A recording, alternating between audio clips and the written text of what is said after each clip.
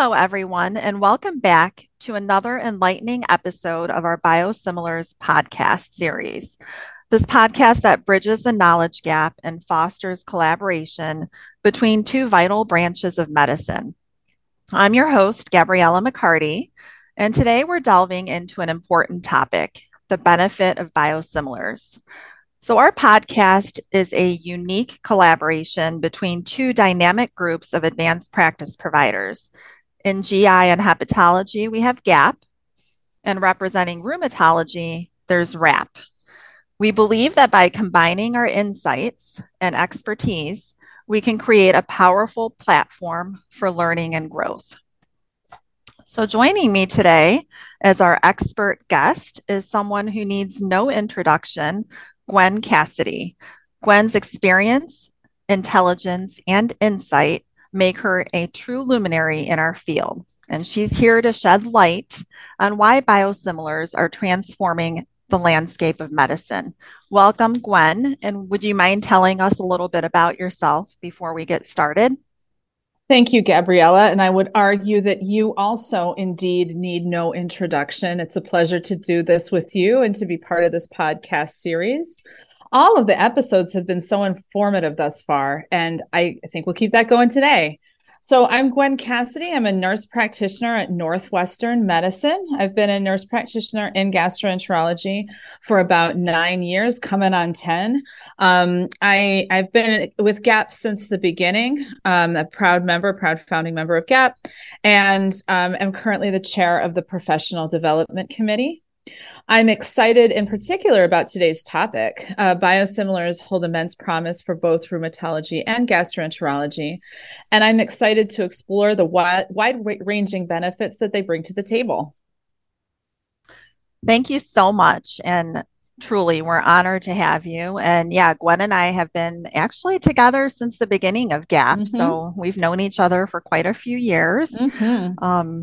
And really, it is an honor. So we're lucky to have you. So without further delay, let's jump right in. Now, I know there are a lot of potential benefits to biosimilars. And before we do a deep dive into things, is there a more general idea that we can start with just to get our toes wet? Sure. I think it's always a good idea to have a warm up. So it's a great question. So there are numerous benefits to biosimilars, but the one central idea that we'll probably spend the majority of time on is cost. Biosimilars can offer significant cost savings compared to their reference biologics. In the United States, for example, a 2022 U.S. Generic and Biosimilars Medicine Saving Report published by the Association for Accessible Medicines found that the average sale price for biosimilars is 50% less than the reference brand biologic price. Further, competition from biosimilars has reduced the average sale price of their corresponding reference biologic by an average of 25%. So this is driving prices down in two ways, basically. And this can lead to real savings for the patient, insurers, our healthcare systems as a whole, which is likely to lead to a whole host of downstream benefits. Well, I'm so glad you mentioned that, as it leads to my next question. Can you give our listeners more information on the benefits of biosimilars as they pertain to our patients? Of course. So patients are the most important people to benefit from the biosimilars, and that's just such a great place to begin. To start, I think it's best to talk about the direct cost benefit for the patients. Biosimilars are often priced lower than their reference biologics, which can save patients money out of pocket. This can be especially beneficial for patients who are paying for their own medications or who have high deductibles or copays. Interestingly, there's a study from the Kaiser Family Foundation that found that patients who switched from the reference biologics to a biosimilar product save an average of $6,000 per year. That's not an insignificant amount of money that can improve our patient's life when utilized elsewhere. After direct patient costs, which is significant, now we can start talking about downstream benefits. The first of which is increased access to biologic therapies. Biosimilars can help increase access to biologic therapies by making them more affordable. Oftentimes, patients simply can't afford the medication that might be the best to control their disease, and biosimilars might help. I mean, how many times has that happened where you've been unable to prescribe a medication because of the cost? I Um, agree the, quite often. right, exactly. It's a huge problem. So the funny thing about the downstream benefit is it actually has its own downstream benefit, better disease control, of course.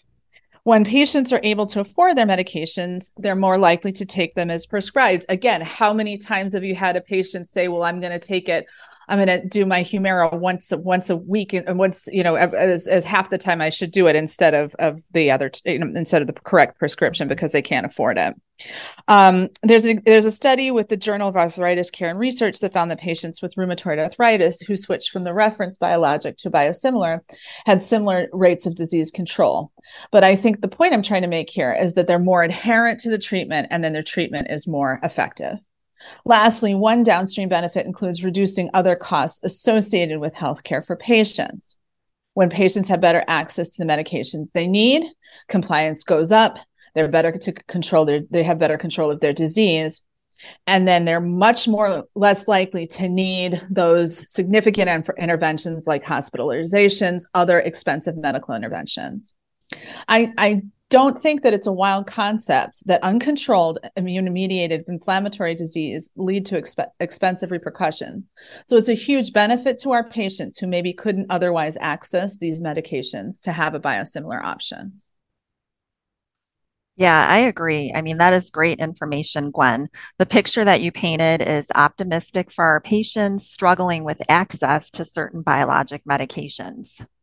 Thanks, Gabriella. I'm certainly optimistic increased options with improved affordability will lead to better outcomes for a sizable amount of patients. Yep. So now from a global standpoint, are there potential benefits for our healthcare system as a whole? Absolutely, Gabriella. Biosimilar medications, I think, could play a pivotal role in improving the healthcare system by offering significant benefits in terms of patient access, cost effectiveness, innovation, and sustainability. I think we've touched on the patient aspect component of things, so I'll jump right into overall cost effectiveness. In discussing the cost to the healthcare system, it's important to mention that the introduction of biosimilars into the market creates healthy competition. When biosimilars compete with other biosimilars or the reference product, manufacturers are incentivized to price their products more competitively to capture the market share. This competition puts pressure on originator companies to reconsider their pricing strategies, leading to price reductions for both reference products and biosimilars. Furthermore, biosimilars may give payers increased negotiation leverage when dealing with drug manufacturers. As biosimilars offer comparable efficacy at lower cost, these entities can negotiate more favorable reimbursement rates with manufacturers, further reducing treatment costs. Yeah, I mean, it seems like healthcare cost savings for the system as a whole could be quite large. I'm really interested in the point you made about innovation. It's one I haven't heard yet. Yeah, this one I find quite interesting. And some of it's a bit of conjecture, but I think there's a real possibility to see innovation from drug manufacturers improve greatly. The development of biosimilars requires manufacturers to create a similar process to the complex manufacturing processes of reference biologics. This challenge encourages the development of new and improved manufacturing techniques, leading to innovations in bioprocessing, quality control, and production efficacy. These innovations can have a positive ripple effect on the production of both biosimilars and reference biologics, potentially reducing costs and enhancing the scalability of manufacturing processes down the line. Something else to consider is that as biosimilars enter the market and create competition, manufacturers of the reference biologics may allocate more resources to the research and development efforts. This is driven by the need to differentiate their products from biosimilars and maintain a competitive edge. As a result, there could be increased investment in exploring new therapeutic targets, innovative drug delivery methods, and novel treatment approaches. Wow, those are some really interesting things to think about. I hadn't considered the downstream effects in regards to innovation. You did mention something about sustainability as well, correct? Can you give us a little bit more on that? Oh, sure, I can. Well, so we all know the high cost of biologics constrain healthcare budgets over time.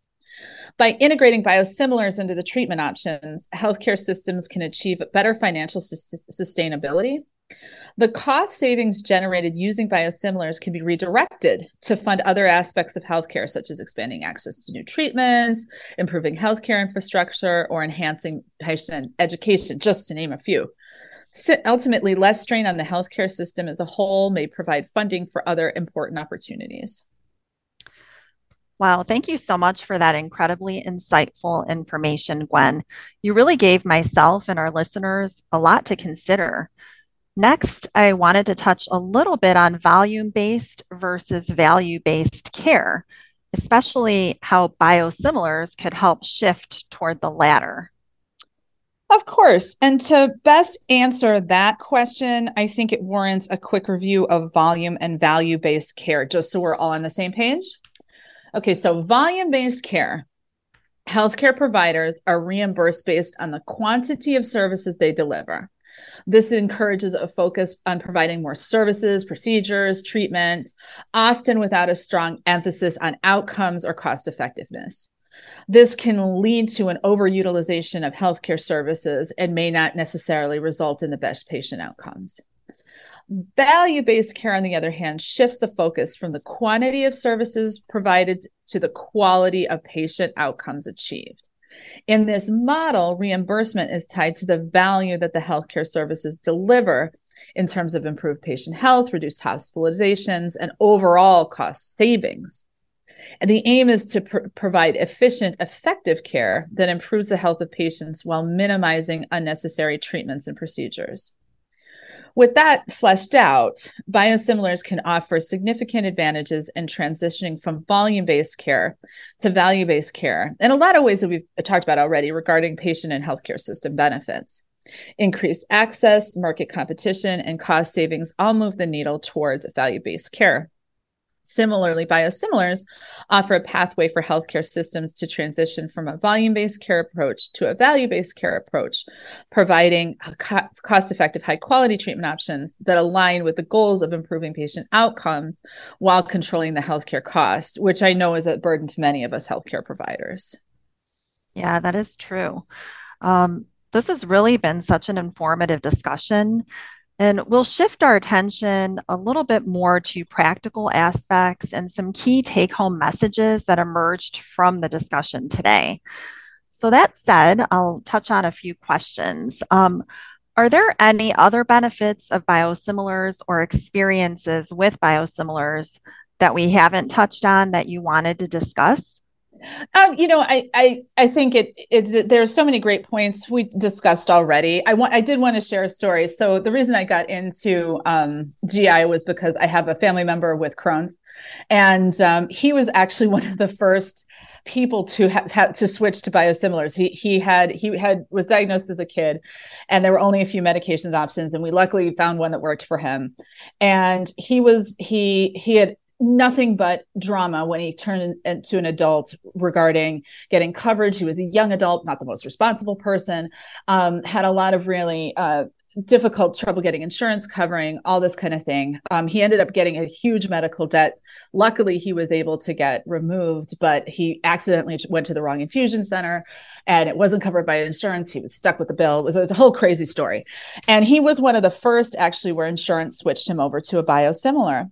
And it I mean, from a not just from a clinician, but from a sibling's point of view, this has been a lifesaver for him.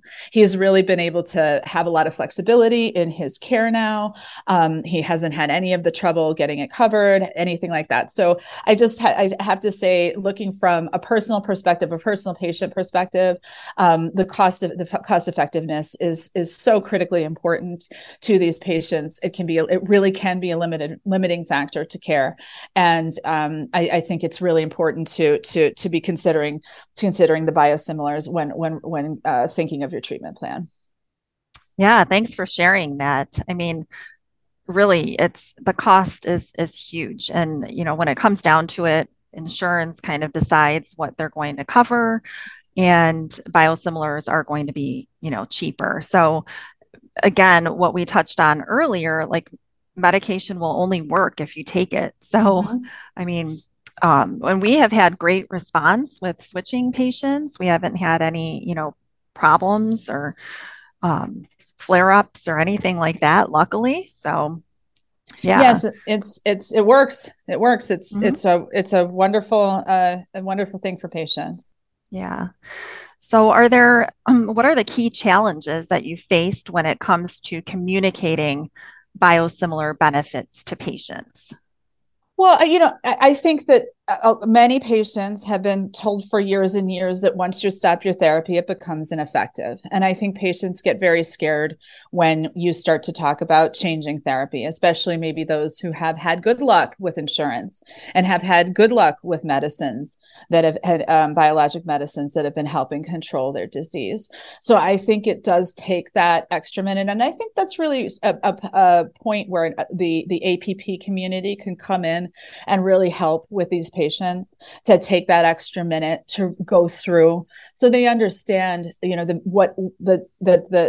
biosimilar medications are equivalent and that they are as effective as the current medication that they're taking. Yeah, it is hard sometimes to have that conversation, especially when somebody has been in remission and they're doing well. Also important to educate and be transparent with patients so they're not going into the infusion center and getting something new without even knowing it. Um, so that's, transparency is very important and education Yeah, that's for a really sure. good point. That's a really good point. Making sure they understand precisely what these medicines are. Yeah. And then lastly, we're going to ask every guest on the series this question because we think it's an important one. And we want to get multiple perspectives, both from GI and rheumatology APPs. What is the most frequent question you get from patients about biosimilars, and how do you answer it? I mean, besides what we just discussed, which is it going to work? I think just going through, making sure, again, as you were discussing the education piece, going through and talking through side effects, making sure patients understand the requirements of them. Side effects are generally the next question I would get. Yeah. And we always get, will I flare? If I switch, will it work the same? And I always reiterate that we monitor them the same. Their labs are going to be the same, like nothing changes. So, That's a really good point. Exactly. yeah, yeah. Well, that wraps up another engaging episode of the GAP and WRAP biosimilar series. We hope that you found our discussion on the benefits of biosimilars as enlightening and thought provoking as we did. Biosimilars and their use in practice is rapidly evolving. It's up to us to stay informed and to make the best decisions for our patients. So, a huge thank you to our amazing guest, Gwen Cassidy, for sharing her expertise and insights with us. Gwen, your dedication to the field is truly inspiring. Thank you, Gabriella. And again, I would absolutely say the same to you and about you. I think this is so cool that you're doing this. This was so much fun. It was such a pleasure to contribute to this podcast, collaborating with you and all of our listeners. I hope everyone found today's discussion useful, and I can't wait to hear the rest of the biosimilar series. All right. So, before we sign off, a special thanks to our listeners for tuning in to GAP and WRAP Biosimilars podcast series. We appreciate your commitment to staying informed and your dedication to delivering exceptional patient care. I'd also like to say thank you to Pfizer and Amgen because without their continued support of APP education, this podcast would not be possible. So please see our show notes for learning objectives from this episode and fill out our evaluation so that we can receive some feedback. Make sure you join us next time as we discuss the practical use of biosimilars in rheumatology APP practice. Remember to follow GAPcast and WRAPcast so you don't miss an episode. Until next time, take care.